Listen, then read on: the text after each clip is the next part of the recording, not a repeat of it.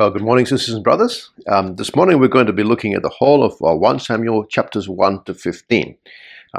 We did a series last year on of those chapters, and before we do our series this year, which will start from chapter 16 next week, we're doing this big overview of 1 to 15 to help us all catch up, to be on the same page and be ready for next week. So let me lead us in prayer as we look through 1 Samuel chapters 1 to 15. Heavenly Father, we pray that you speak to us by your Spirit, through your word, as we look at it together. Please point us to your Son and open our hearts to love him and serve him. We pray in Jesus' name. Amen. Our country has recently experienced a partial change in leadership, hasn't it? Among the other changes, we have a new Prime Minister and a new Minister of Health.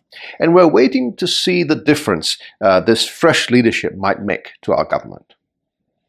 Leadership plays an important part in the success or failure of any group, organization, or even country. And this is true even among God's people. A few weeks ago, we saw in 1 Peter 5 how God wants leaders in his church to be and to act. And here in 1 Samuel, the issue of leadership in God's Old Testament people is a big one as well. 1 Samuel is set 1,000 years before Christ. More than 400 years before this, God had rescued his people from slavery in Egypt and brought them to the Promised Land. But there in the land, they often rebelled against God. Whenever they turned from God to idols, he would send enemies to conquer them and oppress them. And when they cry out to God, he would send them a judge, a savior, a leader to put things right. And this judge would defeat their enemies and win their freedom. And as long as the judge was alive, the people would worship God. But after he died, they'll start to follow idols again. And this cycle happened over and over. And each time around the cycle, Israel would fall deeper and deeper into sin until by the end of it, even the judges were awful characters. The nation was breaking apart. There was civil war. There was the grossness of immorality and degradation. Idolatry was pervasive. And even the priests of Yahweh, the one true God, were corrupt. The situation at the start of 1 Samuel is summarized in the last verse of the book of Judges. In those days, there was no king in Israel. Everyone did what was right in his own eyes. The books of Samuel, or rather the book of Samuel, because 1 and 2 Samuel are originally one book, tell us how God rescued Israel from this situation. But by the end of 2 Samuel, the nation is united, and Israel is about to enter the golden age of her history. But the book starts with an obscure man, with an obscure genealogy from an obscure place. He was married to a godly woman named Hannah, who was childless and oppressed. Hannah cries out desperately to God. She promised that if God gave her a son, she would give him back to him. And eventually God reversed her situation. And so in chapter 2, she sings a song of thanksgiving, recounting how God reverses situations over and over again. She warns the proud in chapter 2, verse 3, "Talk no more so very proudly. Let not arrogance come from your mouth, for the Lord is a God of knowledge, and by him actions are weighed." God is the judge. And then she says in verse 6, "The Lord kills and brings to life. He brings down to Sheol and raises up." All right, the Lord lifts up and he brings down. And then in verse 10, she speaks prophetically that the Lord will judge the ends of the earth, that he will give strength to his king and exalt the power of his anointed. God will exalt his king. God is the judge. He lifts up and he brings down. He will exalt his king. And as we read of Eli and his sons, as we read of Samuel, and as we read of Saul in 1 Samuel 1 to 15 today, we will see God, the judge, lifting up and bringing down. And this will set the scene for the second half of 1 Samuel, which will begin next week, where we will be introduced to the man whom God would exalt as his chosen king. Hannah gave her son Samuel back to God as she promised. And so Samuel, from an early age, served God at the tabernacle under Eli the priest. Eli was a godly man, but quite ineffective in controlling his own sons. They were wicked priests who stole the parts of the offering that were meant only for God and who committed sexual immorality under the guise of religion. God warned Eli, but they didn't repent. For Eli honored his sons more than he honored God. And then God began to speak to Samuel in an audible voice, which was very rare. God gave him a message of judgment against Eli's family and continued to speak to him about other things. Samuel's words were always 100% accurate. They always came true. And so he was known as a prophet of the Lord. God raised up Samuel, but he was also about to bring down Eli's family. For God is judge. He lifts up and he brings down. And let that be a warning for all of us. If we misuse the positions that he has given us, that does not escape God's notice. He will deal with us, either now or at the last day, which is worse. In chapter 4, the focus turns to the Ark of the Covenant, where God dwelt among his people. The Israelites thought they could manipulate God into fighting for them by bringing the Ark into the battlefield. And so God allowed the Ark to be captured by their enemies, the Philistines. The sons of Eli were also killed in the battle, just as God said. And Eli himself fell down and died when he heard the news about the capture of the Ark. The God who raised up Samuel brought down Eli and his sons as he promised.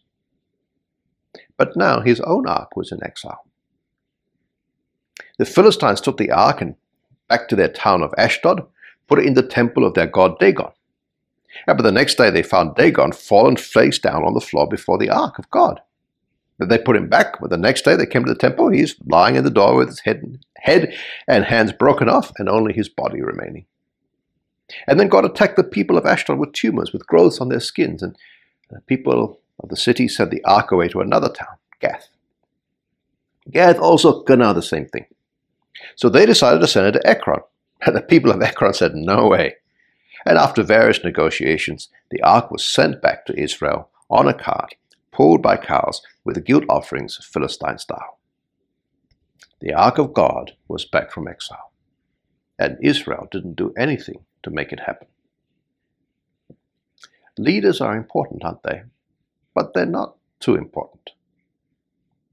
God brings down the leaders of his people who have failed, but their failure doesn't mean that God is impotent. God is the true king. He cannot be tamed or manipulated, so please don't try. He wants us to obey him, not use him. For example, he doesn't want us to serve him so that he can make our life better. He's not a means to an end. He's the God who is to be worshipped and obeyed simply because he deserves it, for who he is and what he has done. And don't ever think that he needs us to defend him or protect him. So much evil has been done in the name of God because people think they need to be the ones to guard his interests. He wants us to love him and honor him and obey him. But he is God, and he doesn't need human leaders to look after him. 20 years later, in chapter 7, Samuel is clearly the judge of all Israel. And he was a good leader who led them in God's ways. He challenged Israel to put away all their idols and commit themselves solely to him. He prayed for God's people. And in response to his prayers, God gave them decisive victory over the Philistines, regaining the territory that they'd lost since Joshua's time, expanding their influence. And it looked like the leadership problem in Israel was solved. But Israel needed a leader who would be able to lead them in God's ways permanently. And Samuel couldn't do that. For in 1 Samuel 8, Samuel was old, and he appointed his sons as judges over Israel, but they accepted bribes and perverted justice. So the elders of Israel seized the chance to ask for a king instead. They wanted a king who would, in the words of chapter 8, verse 20, judge us and go out before us and fight our battles. Now, God's solution to the military problems was for them to keep the covenant. Because if they obeyed God, he would fight their battles. He always did. That was his promise. But they wanted to place their security in the hands of a king because they didn't really trust God. They didn't believe in, they didn't rely on the promise he made. There's nothing wrong with kingship per se, that the book of Deuteronomy even made provision for Israelite monarchy and told them what their king would be like, should be like. But having a king for them was not trusting God for their security. Now, having a king and keeping the covenant are not necessarily mutually exclusive. It all just depends on why you want to have one. But they wanted one because they didn't trust God. And friends, there are lots of things in the world that are like that, aren't there? Family, money, work, all blessings from God. They're good things. But if our ultimate security comes from them, well, that's already wrong, isn't it? Good leaders are a blessing, but if we think that they are the ones who can keep us spiritually safe, and as long as we follow them that we're okay, well, we're in danger of becoming like the Israelites. Even institutions like the Anglican Church can go wrong, and in some countries they have. Your security doesn't lie in being Anglican or even in being an evangelical, but it belongs in belonging to Jesus. Real security comes from him. God gave his people the leader they wanted, and in chapter 9, Samuel anointed Saul as king. He was an outstanding young man, and yet humble and quite self-effacing. He had opponents, some troublemakers who despised him, but he just kept quiet and proved his leadership by raising an army and rescuing an Israelite city attacked by Ammonites. He became very popular, and the people who wanted to execute the ones who had opposed him. But he graciously said no and acknowledged that God is the one who rescued Israel. So far, so good. But it's not good enough just to start out well. Many people are enthusiastic about living for Jesus when they're young, but as they grow older, instead of growing more like Christ, they go the other way. You don't be like that, do you? And if you think you might be going that way, then repent and ask God to help you. Saul went that way. And so many years later, in chapter 13, Saul and his son Jonathan, they were facing a battle. The Philistine army turned out much bigger than anticipated. The Israelites were very outnumbered, both in manpower and in technology. Israelites who were waiting to face them got scared, and little by little, they started to leave. Saul couldn't do anything because he'd been told to wait for 7 days for Samuel to come and pray for God's favor and offer the burnt offering. 7 days, there's no Samuel. The rest of the troops start to desert him. Saul panics. He offered the burnt offering himself, which he's not meant to do. And just as he's finished the offering, Samuel arrives. You have done foolishly, he says. You have not kept the command of the Lord your God, with which he commanded you. For then the Lord would have established your kingdom over Israel forever and ever. But now, verse 14, your kingdom shall not continue. The Lord has sought out a man after his own heart, and the Lord has commanded him to be prince over his people, because you have not kept what the Lord commanded you. And then Samuel left. Saul's army was depleted, hardly had any weapons, but God gave the Israelites a mighty victory.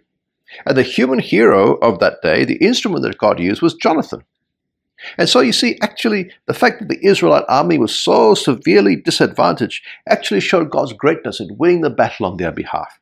And the fact that God used Jonathan, Saul's son, would have strengthened Saul's claim to a dynasty.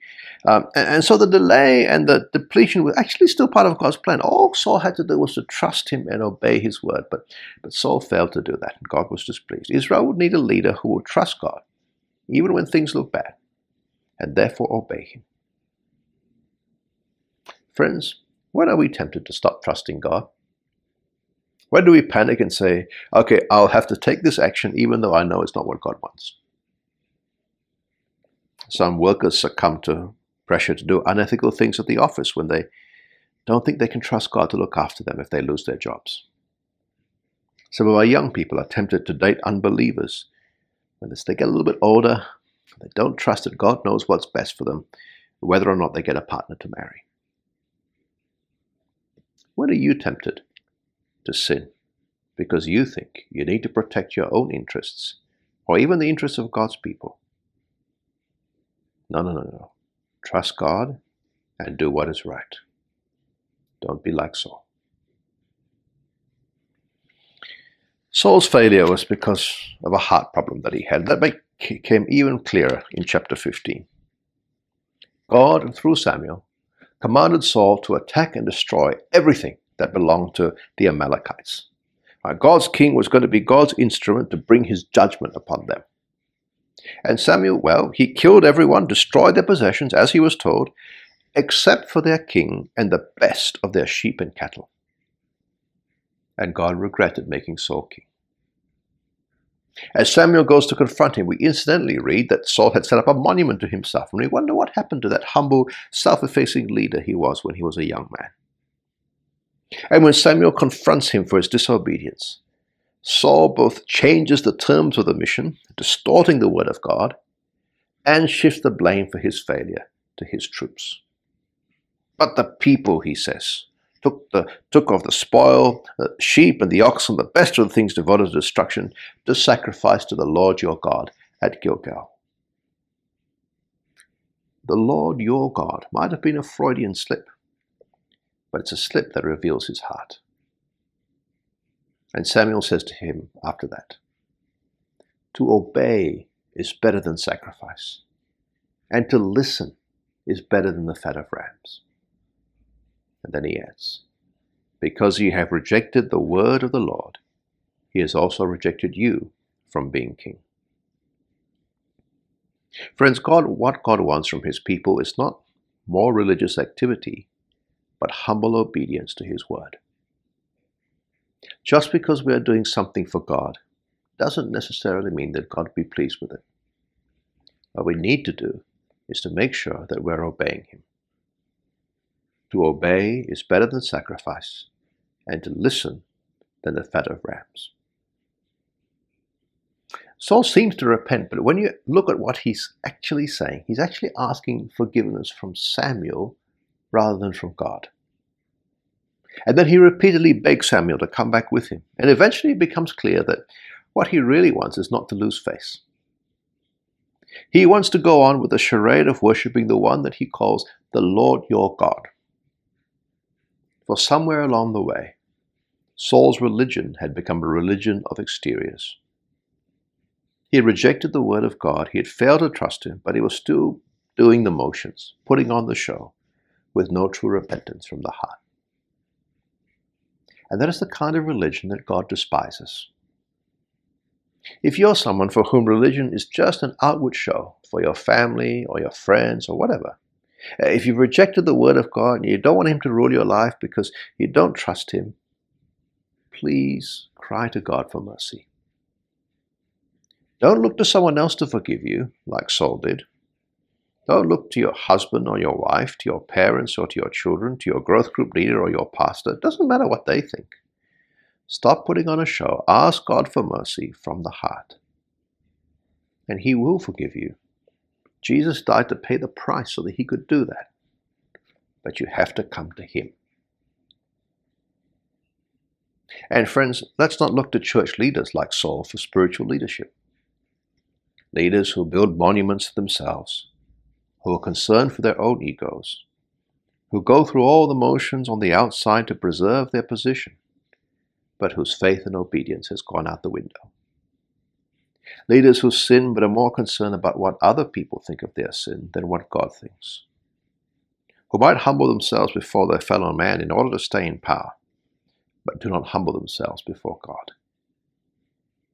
And let's make every effort not to be leaders like that. God is the judge. He lifts up and he brings down. And he will certainly bring down leaders like that in the end. So, brothers and sisters, we have seen today that God's ancient people needed a leader who was truly godly, a leader who was permanent, a leader who was after God's own heart. And over the next few weeks, we will see God's solution to the problem. He will exalt his king, but even then it's an imperfect solution and a temporary one. But it does point forward to the ultimate solution that would come through Jesus, God's true and perfect leader. Jesus is a leader like Eli who functions as a priest, representing us to God and God to us, and who offered himself as the once and for all sacrifice for our sins, and who is always interceding in heaven for us.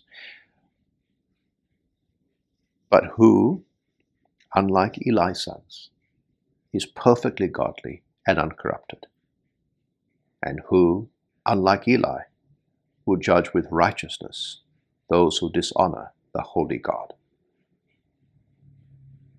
Jesus is also the leader who, like Samuel, functions as a prophet, who speaks the word of God with 100% accuracy, who is in fact God's word made flesh, perfectly and accurately representing him. Jesus is our true prophet, who calls God's people to be fully devoted to him, and better, enables us to do so by giving us his Spirit.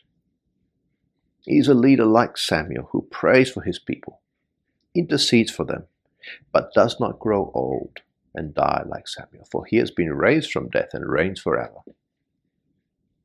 So unlike Samuel, he's a permanent leader, does not need to be replaced, and can save forever those who trust in him. Finally, and most importantly for the flow of 1 Samuel, Jesus is also a leader who, like Saul, is king, but who really is quite unlike Saul in the kind of king that he is. He's the king whose heart is always pure, whose motivations are always blameless. He is a king who is always obedient to the word of God the Father, and leads us to obedience as well. The king who is not corrupted by power, who seeks not his own honor, but sacrificed himself for our salvation and the glory of the Father. The king who trusted his Father, even when things were grim, went all the way to the cross, and who was raised from the dead. He is the king who looks after his people. Brothers and sisters, Jesus Christ is the best leader we could ever have. He is our prophet, priest, and king. All our lesser leaders will have flaws, but we will always have Jesus. And for that, we are grateful indeed. As we close, I'd like to speak to anyone watching this who is still outside Jesus' kingdom. Jesus might be the perfect leader, but unless he is your leader, unless he is your king, he's of no benefit to you. He's meant to be your leader because God has exalted him as king. God has raised him from the dead. He has given him authority, all authority in heaven and on earth. But if you defy him as your leader, you actually make him your enemy. And you make yourself gods. And Jesus will one day destroy those who persist in their rebellion, as Saul was meant to destroy the Amalekites. He will judge with righteousness those who dishonor God, as Eli was meant to discipline his sons. Jesus is the perfect leader, but also the perfect judge. He lifts up and he brings down. And today he is giving you the chance to humble yourself and submit to him as your king. And that is such a good thing. He's the best prophet, the best priest, the best king you could possibly have. And he really loves you. He died for you so that you could be forgiven of your rebellion, that you can have a fresh start under his loving rule. He could be your king who will lead you and guide you and pray for you and govern you by his Spirit through his word throughout your life. And then one day he will lift you up to bring you with him to his heavenly kingdom where you will reign with him forever. So please, please, please come to Jesus as your king. He is exactly the leader that you need for this life and for all eternity. Let's pray. Father, we thank you that you are the perfect and just judge of all. We thank you that you bring down and you raise up. And we thank you that you have exalted your King, the Lord Jesus. Please help us to humbly turn from sin and follow him. Please change us to be more like him in our character, that we might indeed honor you and trust you and obey you, as you deserve to be honored, trusted, and obeyed. And bring us, we pray, in your good time, to be with him in his glorious kingdom, where we will enjoy his loving rule and reign with him forever. We ask this in his name. Amen.